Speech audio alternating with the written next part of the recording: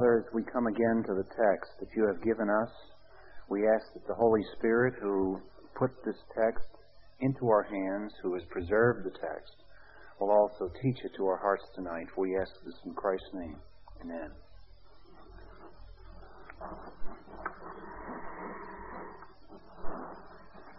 Tonight you have received one of the appendices, first part of Appendix C, and it's not a complete Appendix C, so I couldn't get it all done. So that means that we'll be here for three times, the rest of Appendix C and Appendix D after tonight.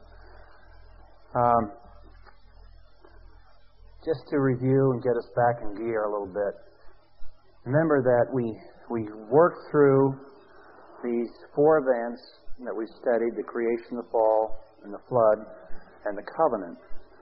And we have made the case that biblical faith rests on real history. And that if the Bible's witness is wrong in the area of history, then we cannot believe the Bible where we can't check it out. It does no good to say, oh, well, I don't really believe in the miracles that Jesus did, but somehow I believe in His statement that He forgives sins. Well, there's not a detector known that can check on whether sins have been forgiven or not. So, therefore, our faith is trusting His character, which is demonstrable only in the area where we can see it. And that's why it's very, very important to hold to an inerrant Scripture. And what the pressure is always on Christians, particularly today, is on the idea that truth and our faith all rests on feelings. And here's what happens. We can get our projector functioning here. What happens is the world system has this idea that there's truth over here, hard truth, real truth, and this is in the area of science and history. And then over here there's opinion. And religious things are thrown over in this compartment. And that's what happens to the gospel. And the only way you can fight this is to hold to the fact that the Bible speaks in both areas. And we've gone back and forth and shown how the doctrine of God supports this and doctrine of man and so on. That's where we are coming to in these appendices. So we've gone through teaching the doctrine, we've gone through the text, we've shown the narrative of what happens. The Bible has a straightforward narrative in all of these events. They're truly global. We've gone through them and seen that the first four great events of the Bible, these four events, have to do with establishing the world as we know it. This is the way the universe exists as we know it. Now, when we come to Appendix B, Appendix A, I dealt with why we interpret literal Genesis. And I think we spent a lot of time last week showing that if you let go of a Genesis literalness, then certain things follow, including the collapse of the New Testament. What we want to do tonight is we want to look specifically at biology, historical biology, and the issue of evolution and creation. Now, obviously, in 45-50 minutes, we can't deal with a myriad of details. So what I've chosen to do is give you the structural argument that's going on. And if you are interested in following up the details, I'd recommend the Institute for Creation Research, Creation Research Society. There's lots and lots of material that are out there, and more is coming in as young men particularly pursue some exciting stuff. And a lot of progress being made here. But for us, in this class, I think it's important we see the logic of the argument, how these issues arise. So, earlier on, remember back when we talked about creation, we said that if we look at creation, we see that you have God, the Creator. We have the universe here. And because God is omniscient and the human mind has knowledge, this corresponds to His mind. So there's a linkage going on here. And our knowledge is finite and limited, and His is infinite. Because His knowledge is infinite, that's the base for our knowledge claims. Tonight, this, I hope, will become even increasingly clearer as we look at this issue of evolution.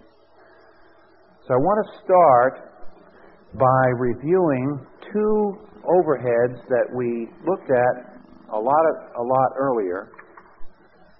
And of course, one of them you've seen ad nauseum is this one. And I'm going to review it again.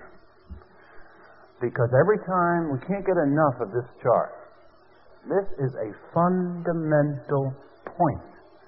Because it holds for every human being. Whether you are Christian or whether you are non-Christian, doesn't make a particle of difference. This holds for every person. And we have mentioned how this chart pictures human experience, the limitations of it. It's in a box. Human experience is bounded. It's finite. When we say man is finite, we mean it's bounded. So it doesn't make any difference how much data you have. All your data is confined to this box. Now, the center box of this is what we call a direct observation. This is time and this is space. And you can go back in time to your own lifetime, and that's it. Nobody's ever observed anything more than 100 years or 70 years or however long it is. You have no direct experience of that. So in this box where we have the vertical lines, that shows the data and the experience that you personally can see and check. You can extend it in space and in time. This is going back down to smaller and smaller units of time. Remember we said high-speed camera can see things your eye can't see. And we said microscope could go down in space, see smaller and smaller things that your eye can't see. Telescopes can see larger and larger things that your eye can't see. So we can extend our senses with tools and instruments. But you'll notice by looking at this box, there's one side of that box that is not being extended by any instrument, and that's history. That's going out in time this way. And the problem is that we can't project our instruments out in time to take measurements. So no matter what the tool is, be it a microscope, telescope, or anything, it's trapped in time, just like we're trapped in time.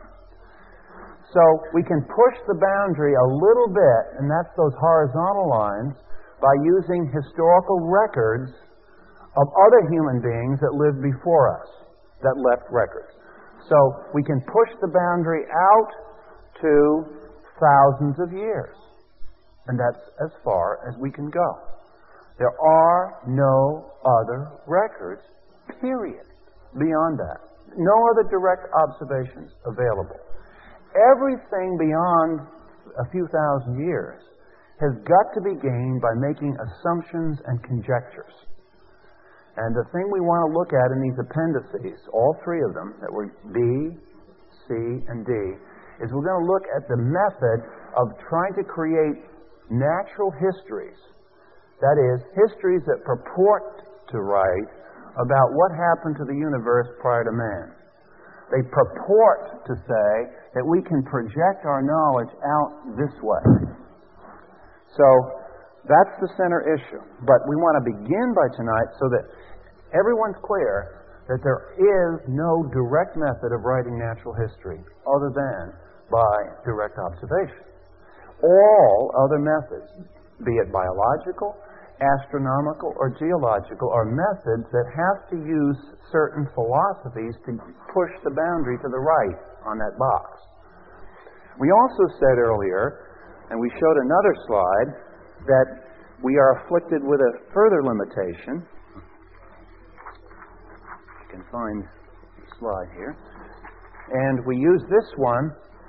Maybe some of you remember back when we were looking at creation, we said that represents a limitation on man's logic. And that particular picture is one of the theorems in Euclidean geometry, the parallel line postulate. And in that, remember that Euclid said, and everybody thought for many, many centuries he was absolutely right, because he was right about the circle, he was right about how you define points, how you make lines, and if you had plane geometry, you work theorems up according to that. And one of those axioms that he had was that if you have a line and a point not on the line, but it's in the general plane of the line, you can put one and only one line through that point parallel to this. And we all learned that basic axiom of Euclid. It was thought for many, many centuries that what was really happening here was that our minds was really perceiving the way the universe is. Until people began to look at that and notice something about that point. And in the 19th century, mathematicians began to explore this a little bit. And they said, there's something that bothers us about that axiom. Not true of the others, but that axiom has a problem with it. Well, what's the problem? The problem is that nobody can check on it by going to the right or the left infinitely. Nobody has ever really seen that the parallel line exists to infinity. So therefore, there were other mathematicians who came along and said, I can put multiple lines through the point that are parallel. Now, you may think this is bizarre, but not so. If you think, for example, of a sphere, and you're a two-dimensional creature on a three-dimensional sphere, you can have parallel lines that don't really fit Euclid. So we can get into those areas, but so those other mathematicians have said you can't draw any line through that point. And these are the guys that developed what is called non-Euclidean geometry. Now this sounds very theoretical and abstruse, except, let me make a summary point. We don't have to go into the details. But what came out of that 19th century mathematical discussion was, all these years we thought that we were building logical, tight, deductive logic out of intuitively obvious concepts that are related to the universe. In other words, our minds logically flowed with the way the universe was structured. But when the mathematicians began to say that they could build non-Euclidean geometries perfectly logical, had their own set of axioms, could solve theorems inside those systems, were internally consistent, but they conflicted with this, now we got multiple geometries. Now we're satisfying logic, but now we're not sure which logic it is that fits the universe. Uh-oh. And what the sobering result of this, not well advertised, but it was a titanic discovery that was made. Just at the time evolution was starting, mathematicians made this startling discovery that we're not really sure anymore that our mathematical structures are in correspondence to the universe. Maybe they're imaginative structures that don't fit the real universe. And if our mathematical structures don't fit the real universe, now what are we going to do scientifically? When that's our tool. That's the tool of science. And if we're not sure it fits, we got some big methodological problems here. So, we just want to preface what we're saying with those 2 points. 2 points again. We're not sure, now that we've gone into this, that our logic and the categories fit reality, and we're not in possession of an infinite array of data. Faced with these 2 limitations, though, we boldly march on and proclaim before everyone that we can write natural history. So if you'll turn in the notes to page 108, which is our first one, we come to the first section, Structural Differences Between Creation and Evolution. Now, if you'll turn to 1 Corinthians 15, I want to show you a very practical result that comes out of this. Remember we said all during the time we've looked at Genesis that One way to understand the New Testament is to look, Old Testament is to look at how the New Testament uses it. What practical examples? Everybody says it's not practical.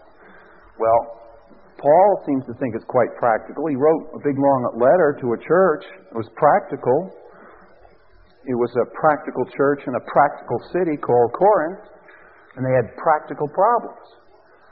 Now, when Paul deals with that church, in 1 Corinthians chapter 15, he makes a number of statements. And one of the things that he makes is the fact that in verse 40, or if you go back to verse 39, he's discussing the issue of resurrection. And as he discusses this, notice that he raises a question about categories. You'll see the word talk about glory. And what I want to show you in 1 Corinthians 15 is that the Bible precedes on the assumption that the Genesis kinds are inviolable. That is, God created this group of beings, they reproduce after their kind. They don't transmute into something else. This subset of creatures are biologically connected. So the biblical view of reality is that you have structures, categories. You have dogs. You have cats. You have different birds. You have all these beings that are categories and distinct from each other. Paul uses this whole idea to distinguish natural from resurrection bodies. Notice what he says, verse 39. All flesh is not the same flesh. There's one flesh of men, another flesh of beasts, another flesh of birds, another flesh of fish, and so forth. There are heavenly bodies. There are earthly bodies. The glory of the heavenly is one, the glory of the earthly is another. You see, it's all distinguishing into categories. And of course, this is nothing but an extension of the great, grand distinction between the Creator and the creature. The Bible is full of categories. Well, another overhead that we've shown again and again, until probably again you're tired of seeing it, but we'll show it again because review doesn't hurt. Remember this one? There are only two worldviews when you boil them down. One believes that there's creator-creature distinction. The other denies it and winds up with some sort of continuity of being. Now tonight, when we deal with evolution, we're going to see something new about this continuity of being idea. We're going to watch what happens. Now this may have sounded abstract, but if you know about the evolutionary issue and you've been trained in it, we want to show you something about evolution. And that the creator-creature distinction here versus the continuity of being here. Those are the two basic ideas. So Paul in 1 Corinthians 15 is talking about categories. The creation is full of them. And notice that they are different and they change. They're not unchanging.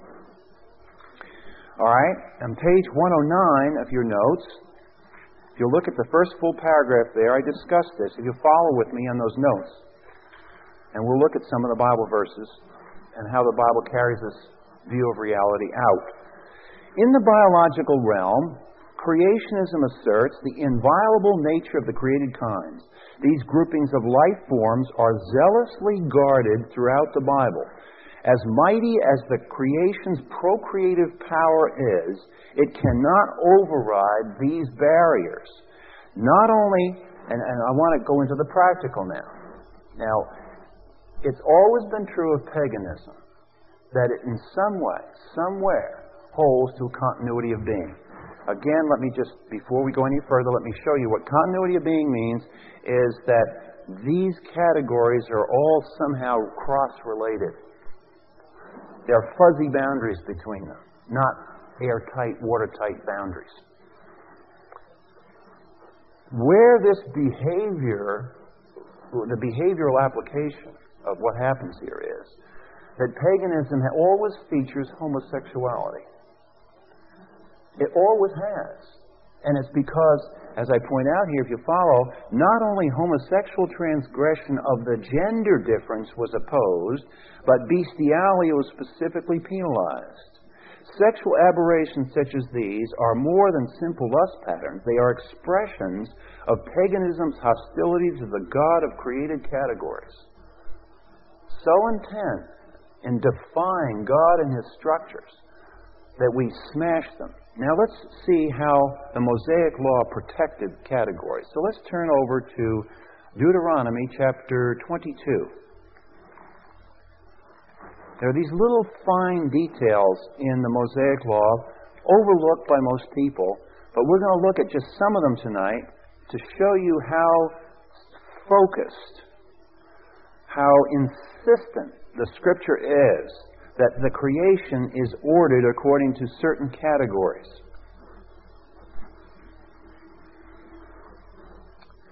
On Deuteronomy 22, verse 5, notice a behavioral point here. A woman shall not wear man's clothing, nor shall a man put on a woman's clothing. For whoever does these things is an abomination to the Lord your God. Now, obviously, this is a practical example. What is the practical example? What is the deal with gender differences in clothing? It's because the gender difference is honored. It's not played down, it's played up. It's honored. Why? Because God's categories are an expression of His design. Let's look at further in this book, verse 6, 7. Notice the idea of the difference between a mother animal and her young. If you happen to come across a bird's nest along the way in the tree or on the ground, the young ones are eggs, and the mother sits with the young one of the eggs, you shall not take the mother with the young. You shall certainly let the mother go, but the young you may take for yourself, in order that it may be well with you and that you may prolong your days. Severe penalties. This is not just something for the Humane Society. This is due regard for protection of these creatures. And the fact that you don't just take mother and young, there's a difference between these. Categories are important. Verse 9. You shall not sow your vineyard with two kinds of seed, lest all the produce of the seed which you have sown and the increase of your vineyard become defiled. Obviously discussing the problem of mixing genetic structures. And you can debate whether that's true now outside of Israel. I'm not going to debate that. All I'm trying to show you is that inside the Mosaic Law, there is a passion to preserve categories. Whether it's the animals, whether it's the seed, verse 9. The plant, verse 10, you shall not plow with an ox and a donkey together. Again, it's honoring the different structures. You don't act like everything is interchangeable. There's a respect for the structures that God has made. Now, why? You say, all this, what clothing? How do you plow with animals? I mean, what's all this? Well, let's turn to the book of Leviticus, and let's see some more things that were prohibited. Again, just to show you the biblical attitude toward honoring these embedded categories. Leviticus 18.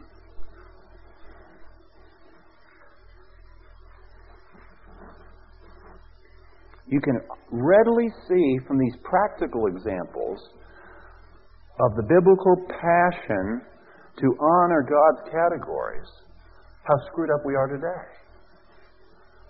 It's chaos out there. And the chaos is not just practical social stuff. It's related to a philosophic worldview in which there's a continuity of being, and it doesn't really matter what one is. It's just a gradation of character. We're all part animals. All right, let's look at Leviticus 18, verse 22. You shall not lie with a male as one lies with a female. It is abomination. You shall not have intercourse with any animal to be defiled with it, nor shall any woman stand before an animal to mate with it. It is a perversion. Do not defile yourself by any of these things, for by all these the nations which I am casting out before you have become defiled. In other words, pagan culture inevitably has these features. My point I'm trying to make to you is it is not a simple case of morals that's working here. It's deeper level than that. This isn't just a problem of morals. This is a problem of an entire worldview at work. Again, the continuity of being is the pagan modus operandi, and it carries over in practical illustrations like I'm showing you.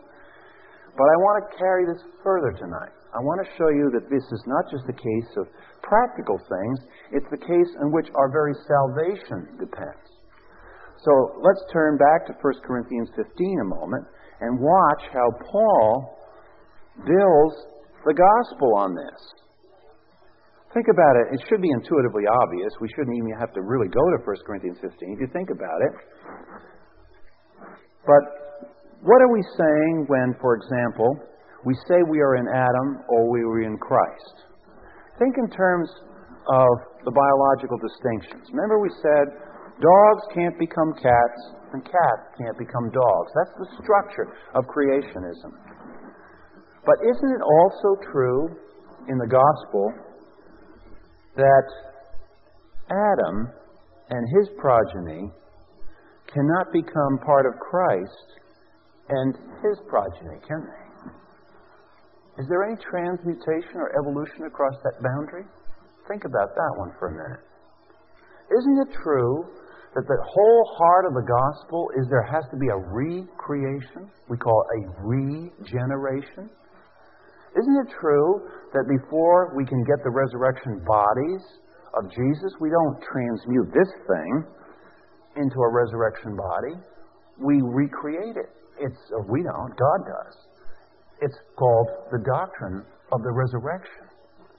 Regeneration and resurrection are the only ways to cross these boundaries. No evolution, no transmutation possible. So what I'm saying is that this characteristic of biblical thinking carries from Genesis 1 all the way to Revelation. Always there are inviolable categories that God honors. And when He goes to save people, He honors His own categories. There is no evolution spiritually. Never, ever. That is why you must be born again. That is why the gospel message is not good works and be a good little girl or good little boy, and eventually, if your good works outweigh your bad works, now suddenly you're a Christian. Now that can no more happen than your dog can mutate into a cat. We cannot become Christians by the evolution of good works. Nor, in the same way, can any category in physical creation transmute through procreation into something it wasn't before. Well, remember when we started in Genesis, I had you read Enuma Elish.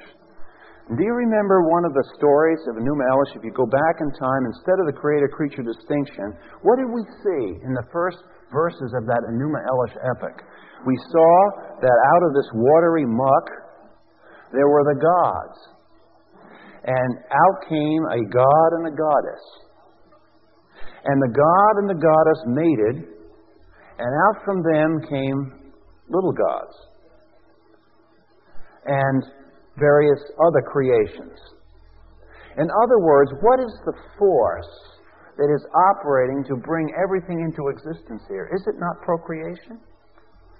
A form of procreation and transmutation. Now, what is the force that carries evolution? What is evolution?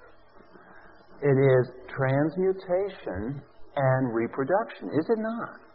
What is the theory behind evolution? The reason why there is supposed to be evolution is that because of certain mutated characteristics, certain creatures, certain subsets are given reproductive advantages and they outprocreate their competitors. And this is the step on the evolution. But notice the strange thing, that lo and behold, in spite of all the language of science, in spite of all the sophisticated vocabulary, the studies under the microscope, and all else, isn't it striking that at the heart of the idea is the same procreation and transmutation we noticed in Enuma Elish? Why is that? Because it's part of this continuity of being. Paganism in the ancient world, paganism in the modern world. It's all the same thing. It just dresses up in different clothes. And we, as Christians, have to realize we are part of a centuries-old conflict. It is not new to Charles Darwin. It goes back, far back, into the first pagans that ever rebelled against God. It goes back to the very fall of man, these ideas. So the structure then, the face-off between creation and evolution is this issue. We're not going to talk about dating. We'll deal with that in another appendix. We're not talking about the universe outside of the earth. We're not talking about rocks and strata tonight. We're only talking about these two ideas. Either the world was fixed with categories, or it is part of one vast continuum that can transmute itself just like these gods did in the ancient world. You'll turn in the notes to page 109 down the bottom. The second topic I want to talk about. We've looked at this difference in structure. Structurally, creation and believes in categories. Evolution ultimately does not, because you can transmute. The categories are secondary. They're just way stations on the evolutionary trail. So we want to now, on page 109, deal with the difference between evolution as fact, so-called, and evolution as theory. I warn you about this because if you get into serious discussions, you may get tripped up here. Because somebody someday is going to tell you that, well, I know you Christians can attack the theories of evolution, and you can poke holes in Darwin, but we may not have a complete theory of how evolution happened, but we know that it happened. We don't know how, but we know that. So what is done here is a distinguishment is made between the theory of how it happened versus the fact that it has happened. And of course they say you can't deny that factually it's happened. Well, yes, that's precisely what we're denying. That's exactly what we're denying. So now we want to sharpen our focus tonight for just a few minutes on what's this thing about the fact of evolution. Forget Darwin now. Forget the new guys that are floating around teaching evolution. Forget all the theories of how it happened, mutations, natural selection, etc., etc. Don't worry about that. Just think now, if you were a non-Christian, why would you believe in the fact of evolution?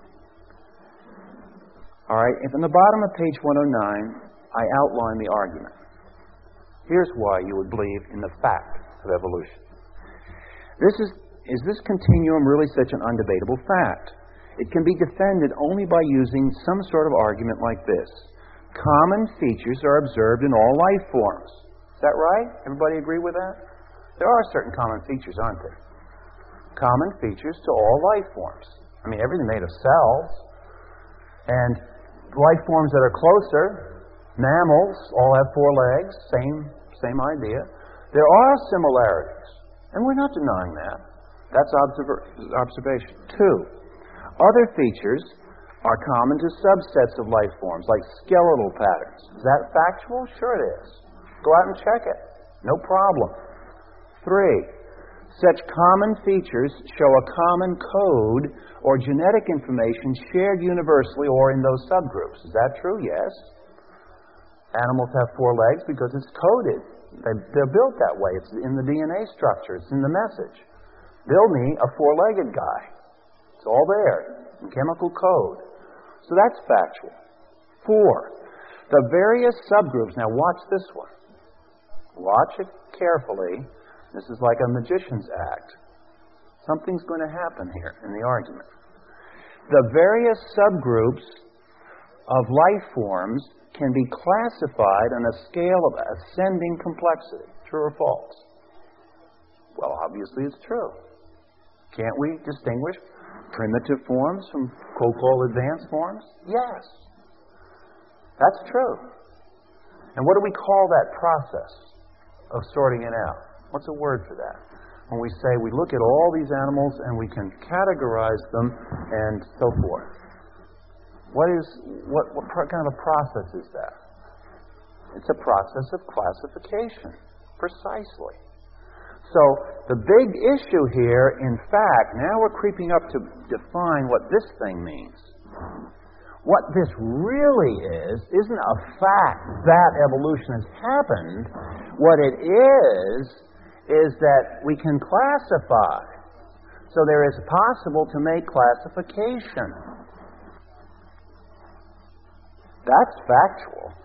Yes, we can make classification in an ascending scale of complexity. Now, 5. Codes and genetic information can be carried from one life form to another by procreation with differences accountable by transmutation. Ancient paganism and modern paganism. Modern paganism is far more refined than the old paganism. The new paganism is an improved version of the old paganism, yes. But it still has the idea that the similarity, if I see something here, some living form called A, and I see another living form over here, B, and B carries certain traits that A does, then the weight, the preponderance of the idea is that we've had some sort of exchange like this, or A and B have come from a common ancestor. So now what has happened at step 5 in the argument is a subtle shift has happened, and I wonder how many people spotted it. At level 4 in the argument, we were saying that we can observe that these creatures can be classified. But now at level 5, something begins to happen in the argument.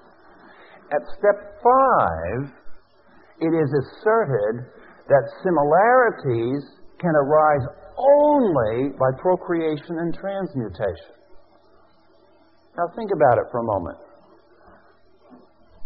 Your car, when it works, has 4 wheels.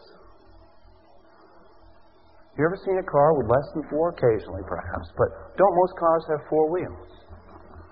Now, has your car evolved from another one? Is it that similarity always has to be through a process called reproduction and transmutation? Why do all cars have 4 wheels? I'll give you a better illustration than that one. In the Air Force today, we're always concerned about building superior fighter aircraft to outmaneuver the enemy. Now, if you're a bug on aviation and you watch the pictures, you see the F-15, which was relatively an old aircraft, trying to be replaced. If you look at the F-15 and the Russian MiG-29 and the high-speed fighter aircraft of the world, do you ever notice something? They look remarkably the same.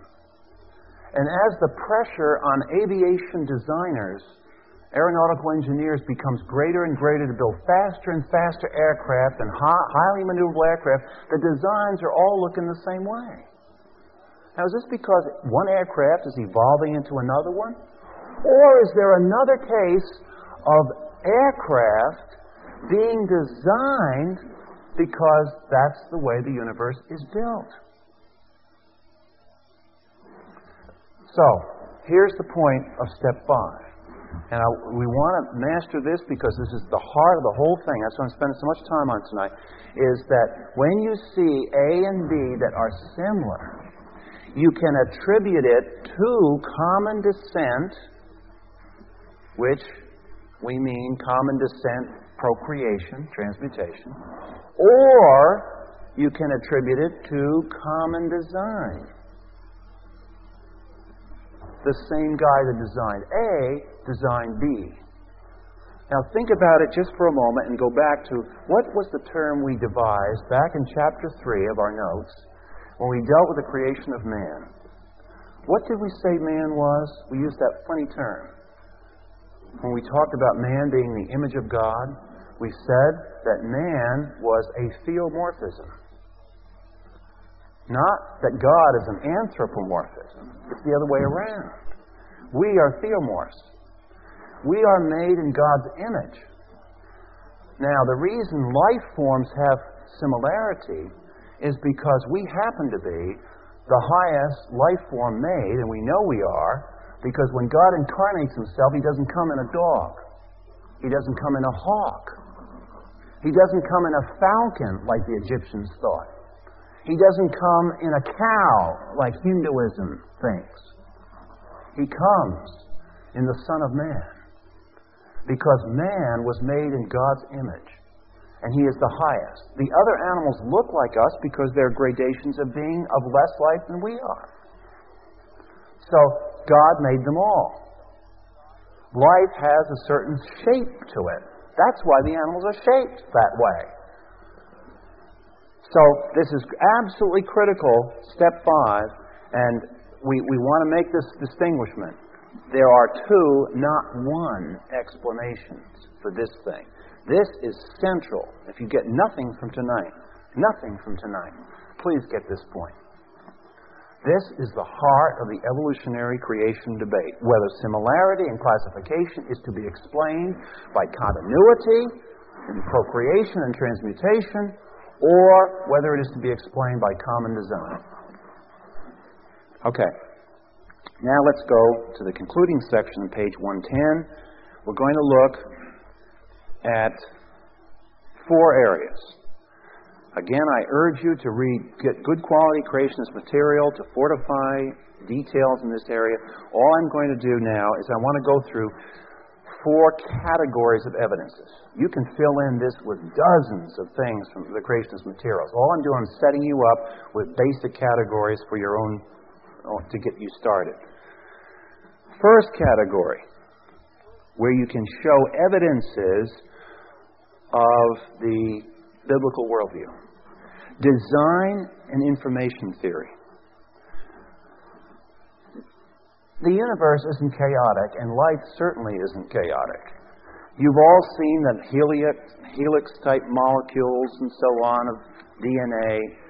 And today, of all ages of the church, we live in a time of history when we know more of the design than anyone has ever seen in all the history of the church together.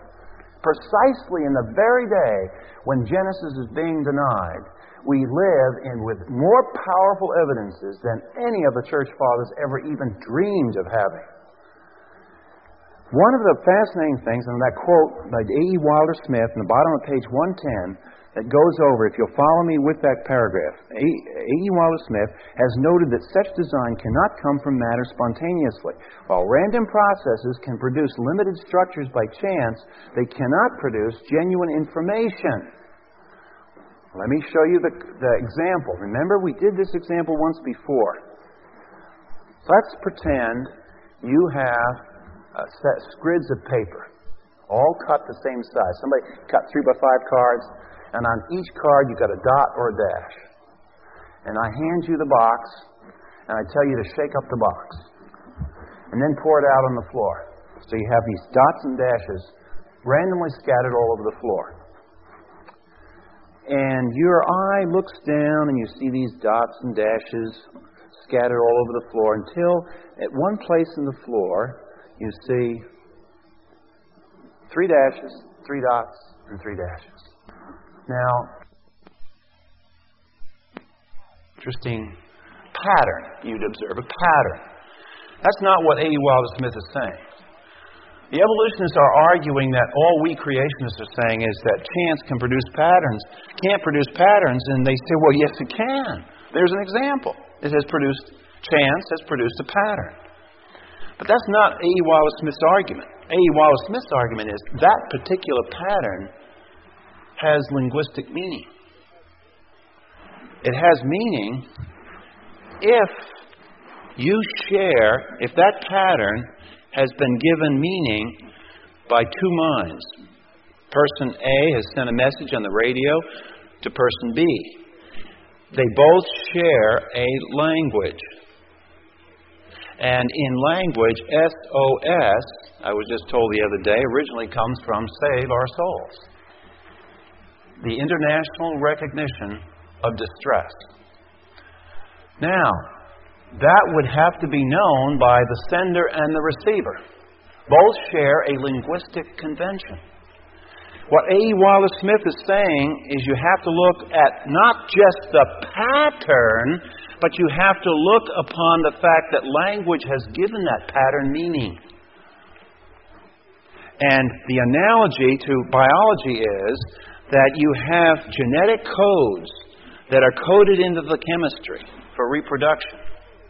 Those codes are physical patterns.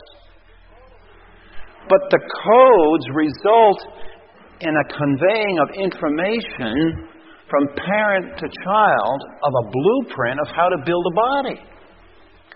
There has been a meaning that has been transferred, not just the physical pattern. Just as, for example, if I hand you want to build a house, and I hand you a blueprint. Okay, on the blueprint, because they don't use blueprints now, we have CAD. So computer-aided design gives me this wonderful-looking drawing. Now, it's just lines and ink on paper. Interesting patterns. If I'm not an architect, that doesn't communicate to me, does it?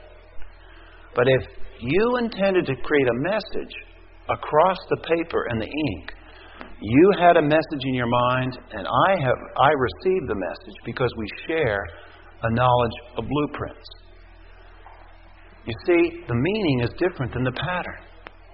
And that's what Smith is arguing for here, is that it's not a case. And if you look at the second paragraph on page 111, biological genetic structure functions similarly to a printed page. Now watch the care here. There is a plan or a design communicated from one cell to another that is distinct from the DNA molecular structure. In other words, the information, like SOS, is a content. It says, come get me, I'm in trouble. That is to be distinguished from 3 dashes, 3 dots, and 3 dashes. That's a pattern. But the pattern's conveying a concept, conceptual information. And that's what Smith's point. By the way, Dr. Smith has 3 PhDs, and one of them is pharmacology. He deals with drugs and chemicals. He says, such a plan no more arose from the DNA than a book story rose from paper and ink. Wilder Smith notes that this distinction between an intelligent message or design and its physical carrier is precisely what evolutionary scientists today use in trying to discern signs of extraterrestrial life, ETI. Now here's a very good observation. Have any of you noticed in any of the science programs and television, have you seen them where they're building, or have built many years ago, but they're improving them, radio telescopes? And they have these vast antennas pointed at outer space to certain places. And what they're doing is they're listening. Now, if you were to listen to what those antennae are listening to, you'd hear a lot of static. And the computers are busy assimilating that static signal, looking for something. Now, here's the problem. When in all the static, can they tell whether there's a message coming from outer space? What instructions do you give the computer to turn on the light and say, hey, found something? How do you program a computer to do that? And Wilder Smith says, this is interesting. These are the very same people that are saying there's no design, or whatever design in nature doesn't indicate a message or content. These are the very same people spending millions of dollars to build radio telescopes looking for a pattern in the radio amplitude and frequencies, and saying that when they're there, that means there's a message. Now, isn't this ironic? The very same people in one area, looking at a microscope, are arguing that the helix and the design, the DNA, conveying all this conceptual information on how to build a human being, think of it, a sperm and an ovum, has a blueprint in it equal to over 100,000 pages of instructions. on how to build a human being. And it's all conveyed in this little sperm and ovum. Complete details. What color your eyes are, hair follicles, skin structure, bone structure, all your organs, how to build a central nervous system, how to carry traits from you to your children. All that carried in one little tiny sperm cell. A message. And the sperm the shape of the information chemically in those molecules is to be distinguished from the message they're carrying. Just as if you were to diagram the radio frequency coming in off a radio telescope, it's going like this, changing amplitude, changing frequency, and it's a mess. But what they're looking for is something that would be regular, that they can separate out of all that junk. And when they've done that, we've got a message, maybe.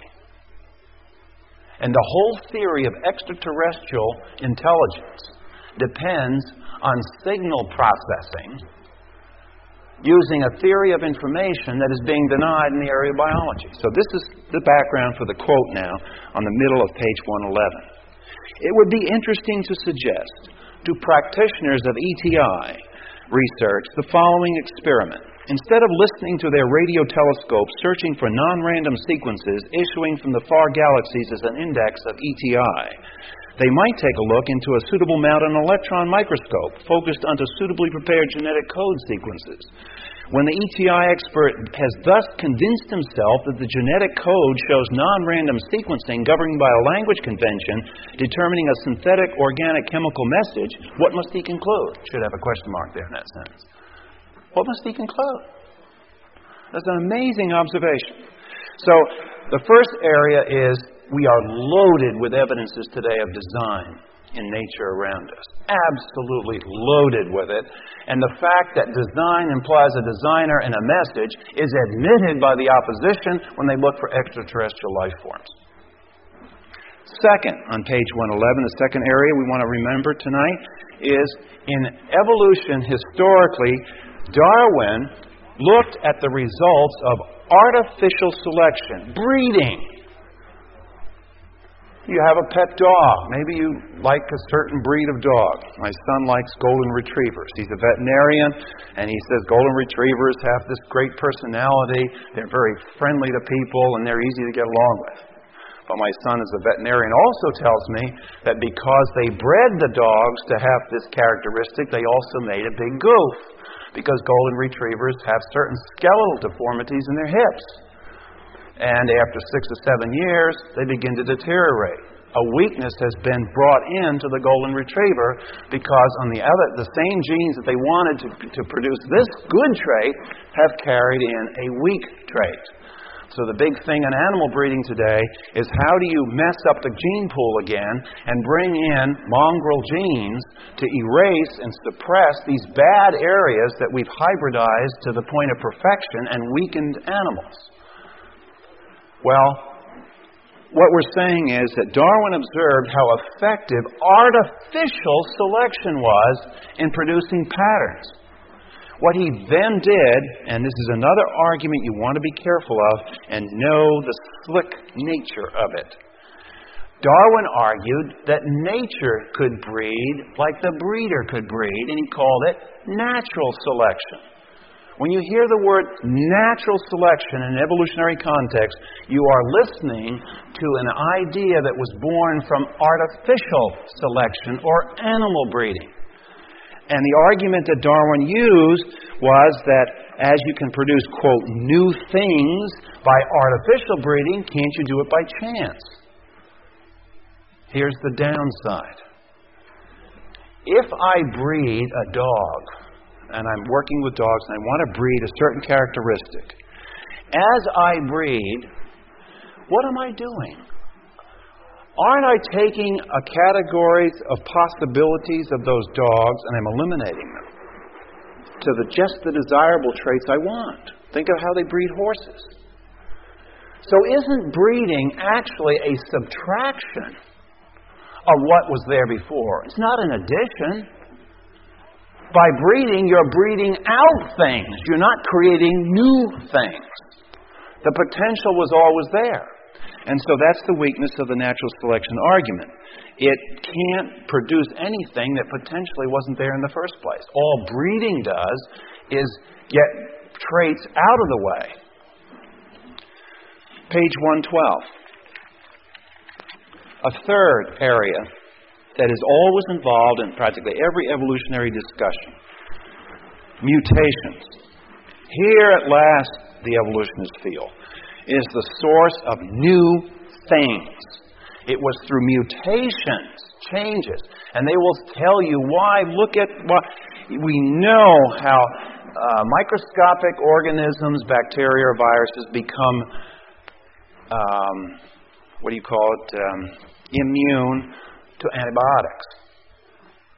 And so they say, see, look at that, they shift. Yes, but they still are the little organisms. They haven't changed into something else. They've had certain characteristics. One of the key examples of this is the idea that you can have a succession of small mutations to produce an evolutionary effect. If you'll follow with me on page 112. Evolutionists have tried to use the process of random mutations to create new things. The trouble is threefold, so watch the three problems. First, most mutations are bad. They resemble mistakes in a computer program. Small disruptions fatally end the program. You ever try programming a computer? Not just using an applications package, but I mean sitting down in Fortran or C or some other language, and you try writing a computer program that works, and you tell me that I can sit there and I can toss around the letters and that thing still computes. Excuse me. It takes a very little random change in a computer program to screw the whole thing up.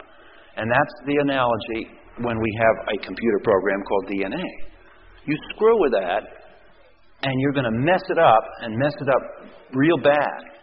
So most mutations are bad. Second, if such mutations are too small in their effect, they don't help. What good is 10% of an eye? See the problem? In order to get an advantage, for example, think of the fish coming out in amphibians. The problem there is that you've got to have a leg. You can't just have a half a leg or half an eye. You've got to have a fully functioning component to gain the advantage. But to get the fully functioning component to gain the advantage, you've got to have a whole array of mutations, not just one. Third, if such mutations are required to be too large, that is, too many sequenced, they can't be produced by random chance. See the problem? You can get a couple of them going, but if you need 42 to produce an eyeball for the first time in history, how do I get 42 good ones in a sequence rapidly enough so I can get an eyeball that tells me something and gives me a sight advantage over my blind creatures, my blind competitors? So there's a number of problems here, and these have not been overcome. Finally, the fourth point. Systematic gaps in the fossil record. Natural history writing must rely on either human observations of the past. Now it goes back to that diagram I started with tonight when we started this whole thing. God's observations of the past or mute records in nature.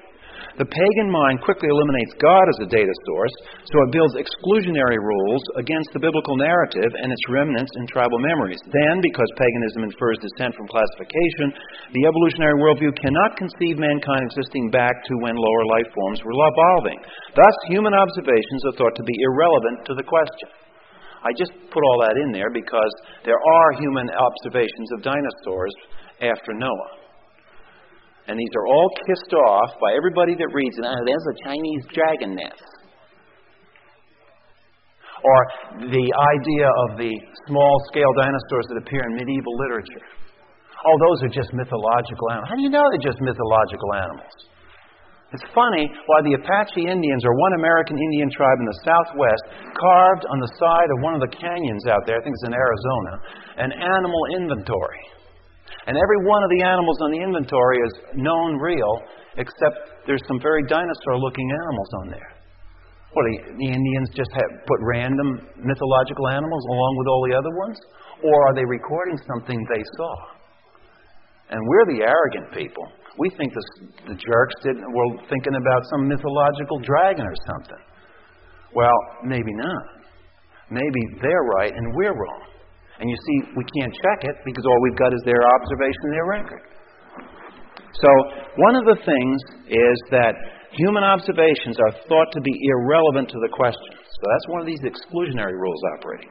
What is left is the fossil evidence buried in the earth. Surely, if the evolutionary idea of the continuity of being is correct, there ought to be clear evidence of simpler forms of life transitioning into more complex forms.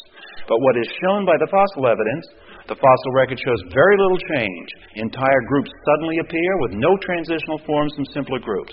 The variations that do appear occur within major groups. Occasionally you'll have somebody bring up Archaeopteryx or some little form like, oh, yeah, we have transitional forms. The problem with those is that they're skeletal forms that we don't have the flesh. So we have no way of checking them. Furthermore, a bird has been found in South America with a claw on its wing, like Archaeopteryx has. And it's very much a bird. It's been flying for a number of years. It doesn't know that it's a reptile. And it just goes on its merry way. Nobody ever told it to be a reptile. It uses its wings like every other bird does. So the point is we don't know enough from skeletal material to draw those conclusions, and what exists are very small and very, very infrequent. That is one of the most powerful evidences that evolution can't be a fact. If it were a fact, where is the historical record in the fossil data? Okay, on page 113, how do we interpret this? From the biblical viewpoint, the fossil record is obviously a post-fall product. Death came through Adam's fall. Fossils, therefore, derive from events happening after creation. The prime candidate for a cause of fossil-bearing rock is the flood. Other events may have also contributed, and I'll discuss that in D. Conclusion. To write a natural history is extremely difficult. But for the pagan, who at the very starting point excludes all data available from God's Word, the task is hopeless. Biological history necessarily deals with instantaneous creation by divine fiat, effects of the fall, effects of the flood, mechanisms of adaptation and design into plants and animals. The full story has never been told within a biblical worldview. And as I say, probably won't be because it takes a lot of money to do the research to do that. All right, summing up then, what have we done tonight? We have simply looked evolution in its face, and I hope we have provided you with a concept of how to deal with these things. Go back to basic ideas. Don't get distracted by details. Don't lose the forest for the trees. See what the major issues are and see how they're related to the structures we've learned in creation, fall, flood, and covenant. Don't be snowed because somebody has a PhD and tells you something. I'm not knocking these guys. Many of them are sincere. We're not impugning people's morals and ethics here. We're simply saying that when you start down a road of a certain way of viewing things, you go further down the road. The issue isn't what's along the road. The issue is what road you took to start with. And what we're saying is you've got to come back to the fork in the road. If you made a wrong turn, you go back to where you made the wrong turn. And where you make the wrong turn is in the area of presuppositions, the starting points, the worldviews. This is not a question over fossils. One time I was at Dallas Seminary, and I had this guy that was at seminary and didn't believe Genesis, I guess.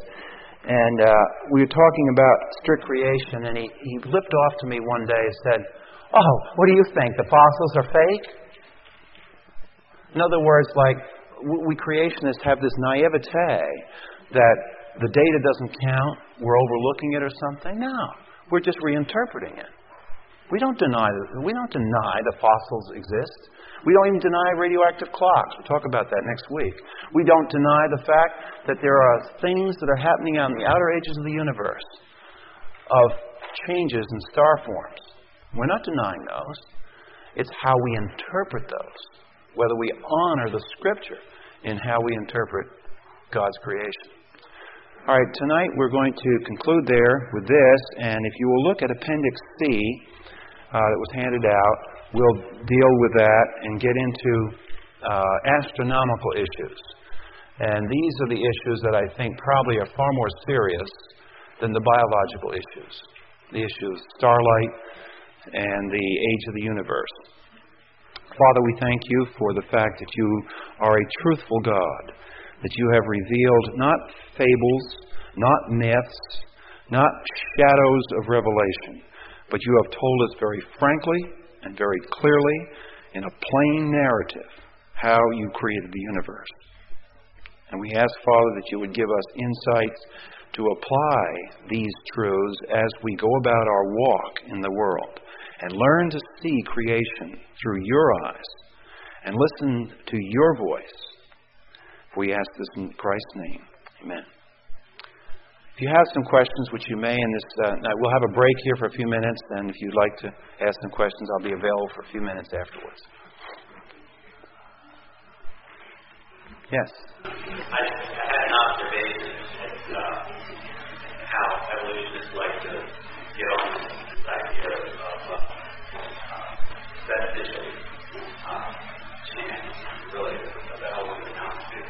You use units where you were, and you know how you can do one command after another, and you take those commands, and let's say you had 4 of them, maybe you drop them in, and you get the results that you want.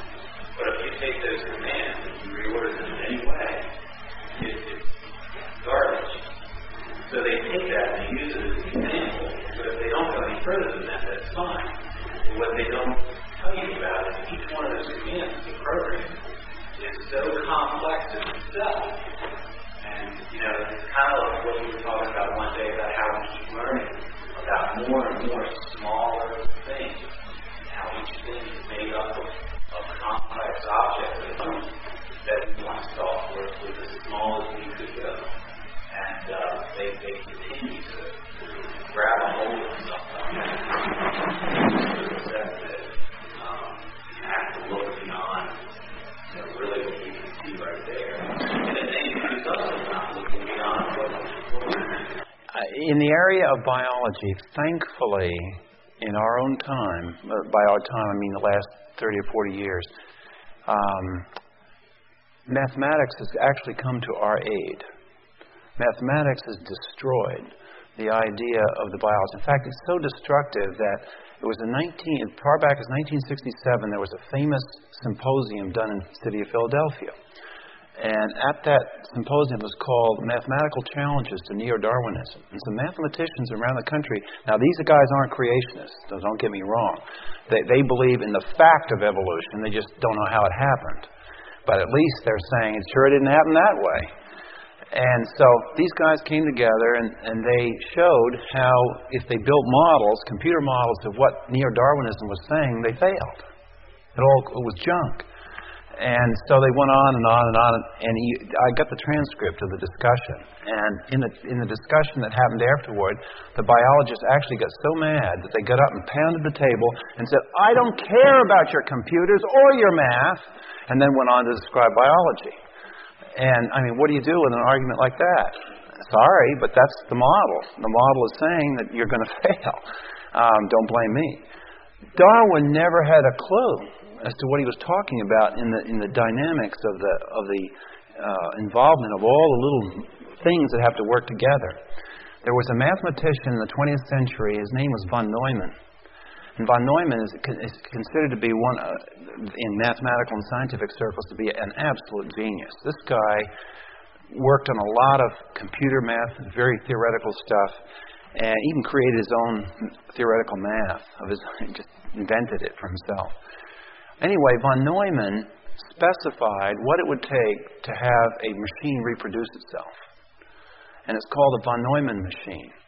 And what he argued was that if you have a simple machine, even a car would be classified in a von Neumann scale as a simple machine. A machine has teleonomy, that is, it has purpose. You put stuff in, get stuff out. Problem with a simple machine is that it can go wrong and fail. So von Neumann asked himself one day, well, wait a minute, couldn't we make a machine that would diagnose its failures? So he began to construct theories of machine design that would incorporate not just the teleonomy, but the fact that the machine would have to know when it failed and diagnose its failure. Well, he struggled with that and got this big mathematical mess going. I mean, very complicated stuff for self-diagnostics. Then he said, after the machine diagnoses itself, what would I take to have the machine program its own solution so it could fix itself? Then this involved, every time he does this is an order of magnitude of complexity that's introduced. And then he said his final statement was, now I want the machine to conduct its purpose, to diagnose its failures, to repair itself, and then, finally, to reproduce itself. And when he got to that point, he basically had a question in his theorems whether or not a non-infinite set of instructions were sufficient. And so the idea is that what biologists have tried to do is create a biological idea, this idea that, chance can just construct these cells and complicated biological structures by themselves. What they're trying to say is that a von Neumann machine can arise by itself. And what it amounts to is a von Neumann machine is an extremely complicated program of computer instructions that is infinitely more complicated than anything we've got going today. So that's how mathematics has really helped us. And we are in a strong position. I was just saying this before the class. We Christians who don't know this, we really don't appreciate that we are in a very strong position now. We're not like we were even 30 or 40 years ago because of the insights, particularly of computer science, where it's very clear that what we're doing in computer programming is very similar to what God evidently has done, except he's outfoxed us in his way, because he does it with biochemical structures, and we do it with electricity.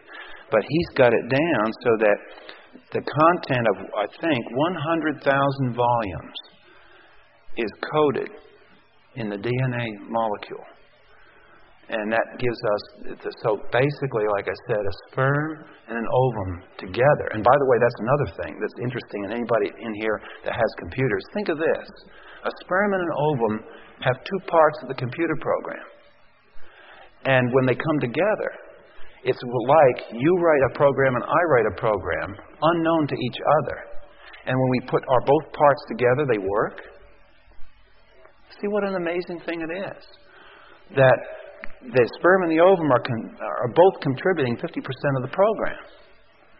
So the interesting thing is, just look at what complexity that deals with. How do you mesh two programs together? Remember, you don't have, this is not like you have on your computer where you have, say, Windows as an operating system, and you have two application programs, and you say, I got a word processor here, and I got a spreadsheet over here, and I run them both. No, that's not what I'm talking about.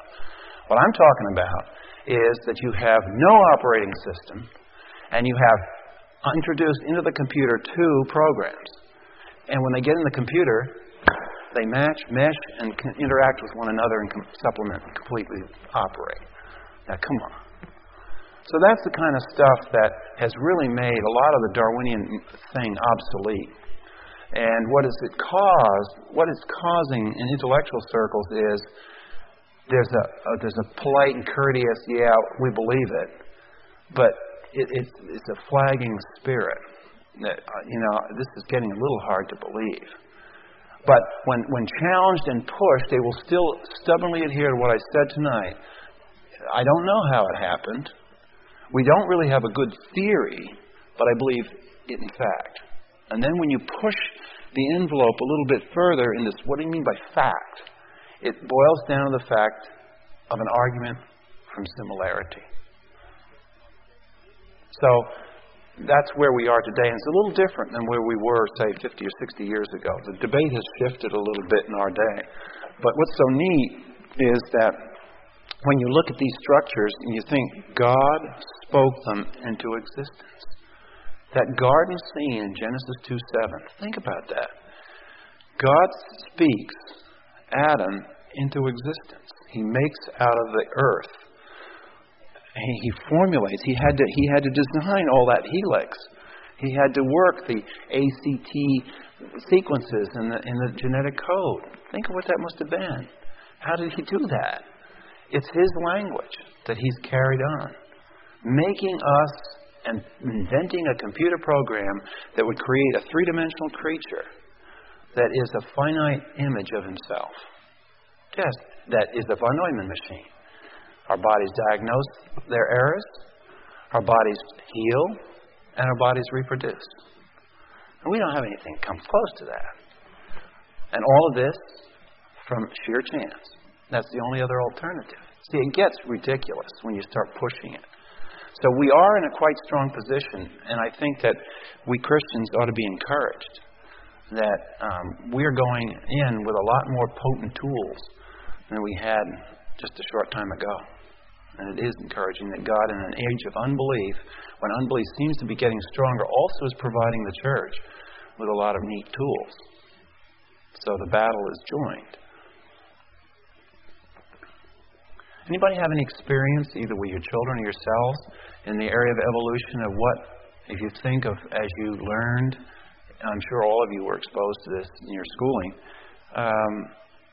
can you remember if you, before you became Christians, what was it that impressed you most about evolutionary thinking? This is an interesting question to ask.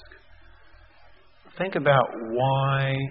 I can remember it had great appeal to me. But think of its power to persuade.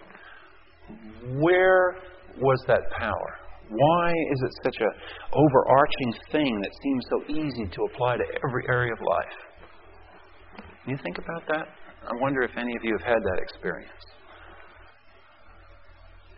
Especially if you became a Christian early in life and got into the Bible quickly, you probably don't have the experience. But if you became Christians later in your life, and you went through that period of time of just thinking in terms of the world, can you remember why it fascinated? One thing that struck me was when you would go to the zoo and you would see the orangutans and their eyes. There was just such a similarity. And I remember saying to my sister-in-law, who was a Christian a long time, and I wasn't one yet, how can you deny it? There's such similarity. And she said the same pattern like this. It's got to be a combination, same pattern. Everybody hear what Marsha's saying here? See, it gets back to that. It is a powerful thing. Now let's ask one further question.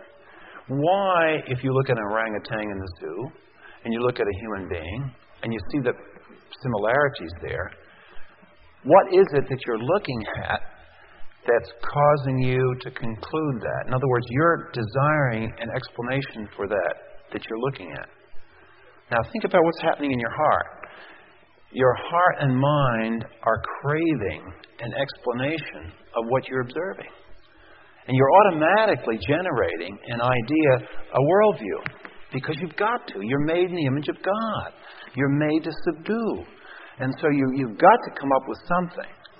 And you are impressed with similarities. It is impressive. Absolutely. But what it is that impresses us is His handiwork. So what ironically turns out is that the very thing that impresses you, the similarity, is the handiwork of our God. It's His mark is on all of it. We see His mark, but you see in the rebellious heart, when it's not regenerated and it's fallen, it can't help but idolize that. And what you conclude, like with Marsha, and I did the same thing, what you conclude with, the source of all this design must be in creation. It must be in nature, we would call it. Nature, capital N. And what have we done? There is the idolization process working. See? The fallen flesh, the mind that is at enmity with God, it cannot be subject to God, it cannot be subject to law. It automatically, just like water flows downhill, it's not that we suddenly decide, I'm going to rebel against God. It's not that conscious. It's automatic. It's slimy. It's greasy. It just happens. And there we are, interpreting His handiwork exactly in the opposite way. And that shows you the depths of depravity. Yes. Debbie? I was a Christian as a teenager in high school, and to try to come to grips with what they were teaching in school and what I was taught in Sunday school and church, I had this sense that I needed to somehow combine the two. It was the temptation of trying to fit evolution into the creation model, and I think part of that is because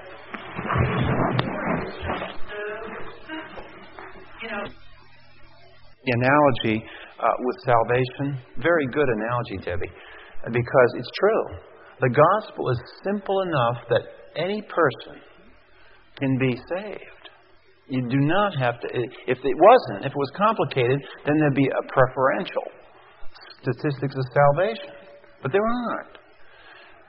And yet, if you want to study the details of salvation, start thinking about what did Jesus do in 3 hours on the cross? Well, where's that darkness from? Or think about, well, wait a minute, what about predestination? What about the extent of the atonement? And this is complicated stuff. So the gospel is simple, but that's not to deny that beneath it all is this powerfully complex thing. And that's just exactly what happens in the biological realm. Now let's take that one step further. Debbie's mentioned that what the problem here is that we're overwhelmed with the complexity. And it's like, gee, this is, we got to get into this. And we do, because it's part of the fact that God made us to subdue the earth. And we want to do that. It's fascinating. God, as Proverbs says, He's hidden the matter, and it's up to the king to dig it out. And it's like God saying, oh, come on, you want to see something. But let's kind of conclude here by saying that the reason the complexity is there is that who created it? An infinite mind. And this is why you often may wonder, I think, in the eternal state, why is it that you don't get bored?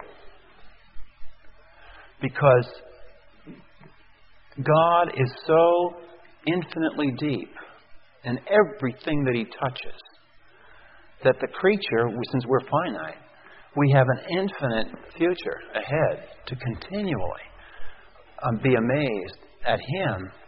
And we get amazed at Him by His handiwork, by His works.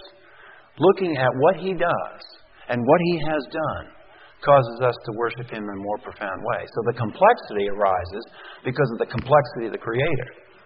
And you could even say this, that every fact of the universe is so infinitely complicated that it never can be known comprehensively. And that's just to say that in the final analysis, we will unravel DNA, we will unravel molecular structures, subparticles, and all the rest of the stuff from now to eternity. And we'll continue to do that, and continue to do it, and continue to do it, because He is the infinite one. And what that gives you is a sense of His creature. The problem we have, and Marcia and Debbie put it very well tonight, the problem we have is there's something in our depraved heart that takes that very complexity, the similarities, and somehow we want to interpret it this way. And that's the wrong way. It's always reverse. And that's the problem. You have to be very careful about your own mind. The heart is desperately wicked and deceitful. And that's our fallen nature. And that's why we have to keep coming back to the simple Word of God. Apparently simple. It's not simple. The apparently simple matter. In the handout that I gave you, I think it's in the one that I gave you tonight. If it's not, it's in the next part of Appendix C. I think it's in Appendix C that I handed out. I give you a thought experiment. And following Debbie's suggestion about the narrative looks so simple, I take you on a thought experiment to the time when God created Adam in Genesis 2:7. And you follow my argument there. What I've done is I've challenged you to do something. I've challenged you in your own mind to imagine 3 observers. One observer, here's God creating Adam. And I point out in the text that this happened, say, on the 6th day at 10 o'clock. And suppose God works with the sand and piles and the mud, and He's building, He's fabricating man. And let's just suppose, for the sake of argument, it takes 5 minutes. So on the 6th day, between 10:00 and 10:05, we have this act taking place. Observer A sits over here with a video camera, and he's watching this, and he's recording it on videotape. And as most video cams has, he has a clock on the scale. The clock is ticking off the time. After the event happens, along comes Observer B. Observer B comes in. He doesn't know that Observer A has photographed this event, and he sees Adam. Now Observer B, because he's a human being who's grown and he has certain concepts of human growth rates, he says, gee, I'm meeting this young man here in the garden. He's maybe 25 years old. Then I introduce you to Observer C. Now, Observer C is where we are. Observer C walks into the garden. He's familiar with human growth rates, but he also has access to the video camera. Now, the question for Observer C is, which clock does he follow and why? The clock that's ticked off in the video cam? Or does he revert to the idea of an inherent and inviolable constant called the human growth rate and place his eggs in that basket? And if he doesn't, which way does he jump and why? And that's a thought experiment I'd like you to think about, because that shows you that this simple story, like Debbie pointed out, the simple narrative isn't quite so simple when you get to looking at its parts. And involved, lo and behold, you have an answer. By this thought experiment, you'll have the answer to geochronometry and the problem of dating. So that's why I want you to look at that for next week. We'll see just how simple some of these narratives are. Yes? Who? Mr. C can interrogate Mr. B.